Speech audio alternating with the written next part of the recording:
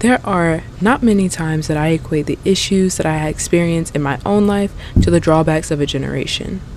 After the semester that I had socially, though, I find it really hard to separate the things that I have endured and the generation that I've endured it with the most. It is no secret that relationships have been harder to navigate than possibly ever before. If I had to count on my hands the many times I'd heard I'm having a hard time finding my people in this semester alone, I would need a couple more hands.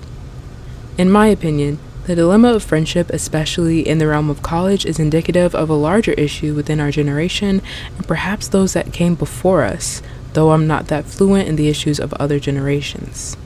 The issue that I have observed is a lack of vulnerability and by extension, a lack of transparency, empathy, and genuine relationship. I think the toxic mix of those principles have resulted in a social situation that is largely segregated, and no, I don't just mean by race. I'm talking specifically in the context of Wake Forest University, and I think that they warrant a constant evaluation of those around you and their intentions. As a person who is extremely extroverted by nature, getting most of my energy from being around others and loving them well, the reality of this made my first semester of sophomore year almost unbearable at times. It also made me think, how did we get here? This is a question I don't believe that I will find the answer to over the course of this episode, but I do hope that we can take a moment to reflect on the current state of our respective social lives and really interrogate its functioning in our lives. Is it as good as we really say it is? And if not, how do we begin to improve it? Truthfully, I found difficulty bringing this topic up, as it is a touchy point for some, myself included, but I was reminded of a Toni Morrison quote that said, "Writing for me is thinking, and it's also a way to position myself in the world, particularly when I don't like what's going on." With that, welcome to my positioning. I don't like what's going on. You won't do that. Everything I do for you. Everything I do for you. Everything I do for you. Nah. Welcome to Chase at Wake, the podcast platform dedicated to highlighting and platforming the voices and experiences of students of color on Wake Forest campus and beyond. I'm your hostess with the mostest, Chase, and I'm really eager to get into what we have to talk about today, so I'm just gonna get right into it. I grew up in a household that attended church as much as we could. I remember my mother waking me up on Sundays to the sound of gospel music blaring over her overly capacitated phone. Songs with similar words would play, explaining the ways that Jesus was the truest friend the singer had ever known, and at the time, I was skeptical of just how reliable an entity you could not see would be in comparison to tangible people. I learned very quickly, though. One of the staples of growing up is getting involved with social dramas that allow you an opportunity to evaluate the person that you are and the people you want around you. It is in those moments, as I often explain to my brother, that you really decide the trajectory of your life. Throughout my developing life, I gravitated towards people that made me laugh, and that felt like love as I understood it at the time. Ultimately, though, I usually didn't take into consideration the depleted amount of love someone could offer you who has little to none to offer to themselves.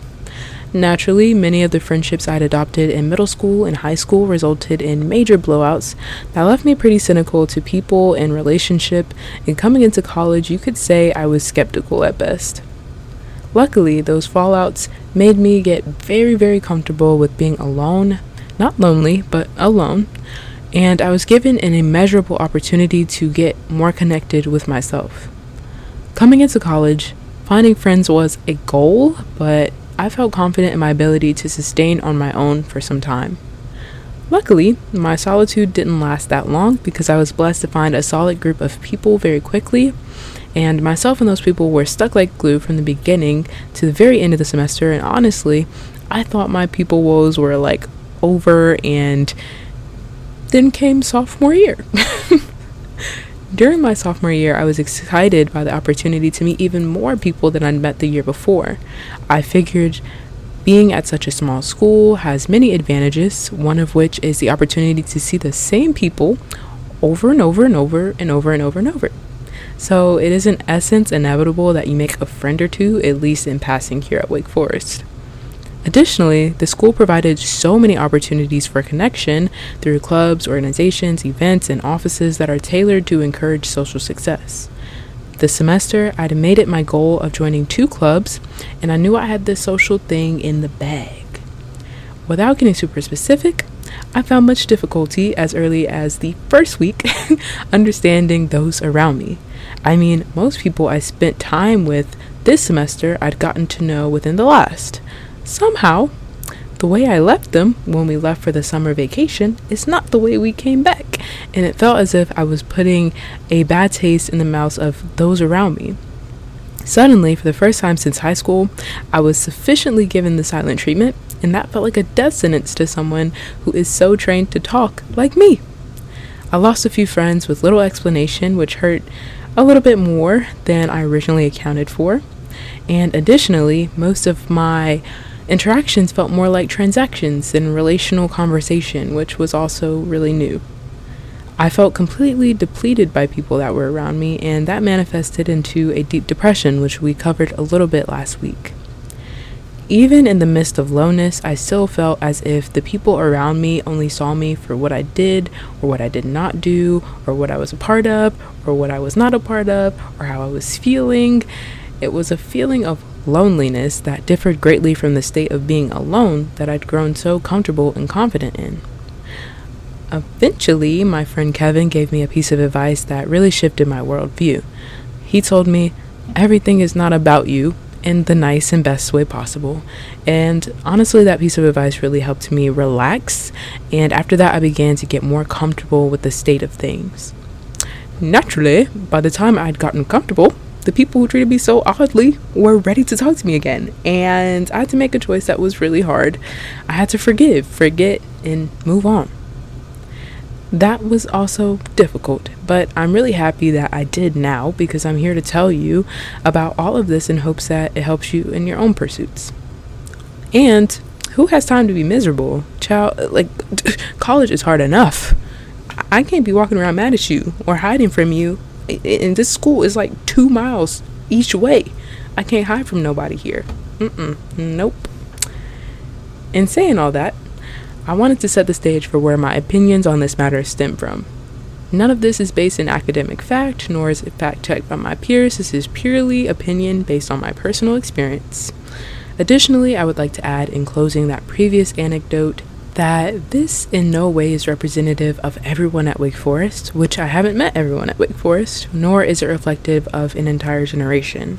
My observation on the current state of relationship within our generation is supported by the types of content that I consume, which I acknowledge is catered to support the algorithm that I've already created on my respective social platforms, as well as the conversations that I've had within the past year with others. With that said, let's think about this together. As a large proponent of communication, hence my course of study, I am sure that it's no surprise that I believe a fear of vulnerability in the collegiate space is the root cause of the way that we treat each other the way that we do. That was a tongue twister and it was not intended to be, but I'm going to just keep it there because vulnerability.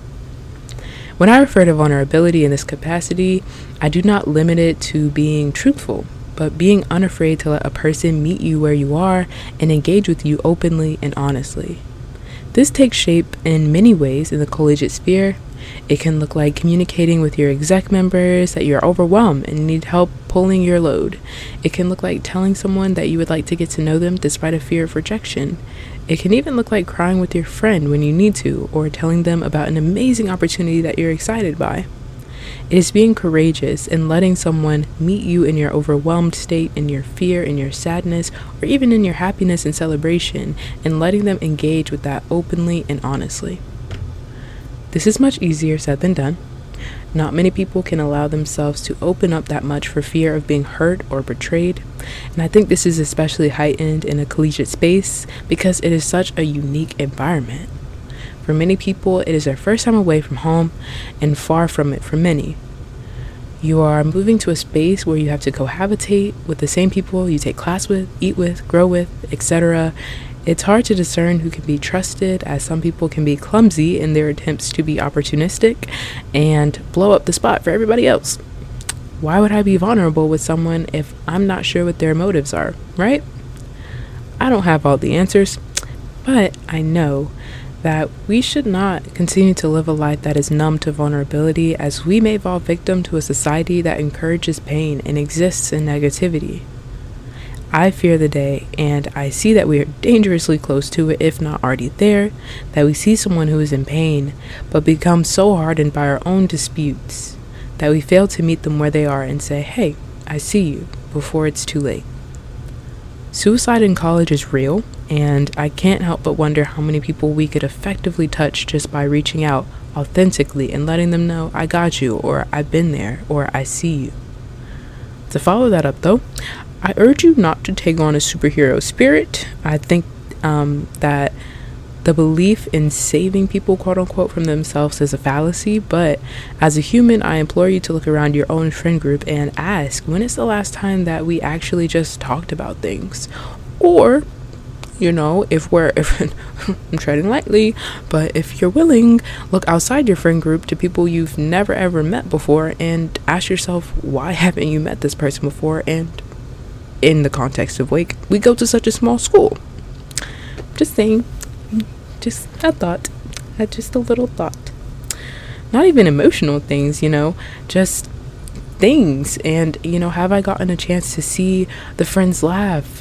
When did I last ask that person, for real, how they were? Vulnerability is as big of a deal as you make it. As a person who wants to continue others well and proudly, I ask, you can't see me, but my hands are in prayer like form. I ask that you try to reflect on those things and import them into your own daily life. I believe that just a little bit more of it will help the student body of Wake Forest at least seem a lot more together than we are right now, especially the minority community. No shade. You see how that got caught up in there? I'm being vulnerable, but I'm scared. I don't want the girls to come. I don't want you to come for me. I'm just a messenger. I'm sorry. To close out, this is a very, very, very, very, very, very, very, very, very basic overview of vulnerability and the ways it can transform our own social spheres and eventually larger ones around us. It does not consider the socio-political implications that this has on minorities who have been trained to care far too much, but that would be really cool to talk about one day. It also does not seek to tell you that Wake Forest has zero good people who do not practice this daily.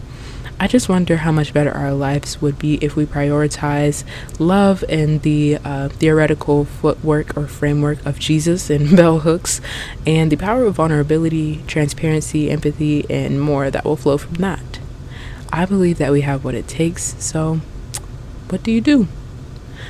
Thank you so much for listening to today's episode on vulnerability. This was actually a recommendation from Fatu, so thank you so much for listening and suggesting. I appreciate it, and I hope this lived up to your expectation. This discussion is now open to you all. What do you think? Did I leave anything out? And what would you add to today's episode? Please let me know. You can let me know on Instagram, on Chase at Wake, or on TikTok, baby. Follow me on TikTok, also at Chase at Wake. And until then, I'll catch you on the flip side. Thank you. Mwah. You won't do that.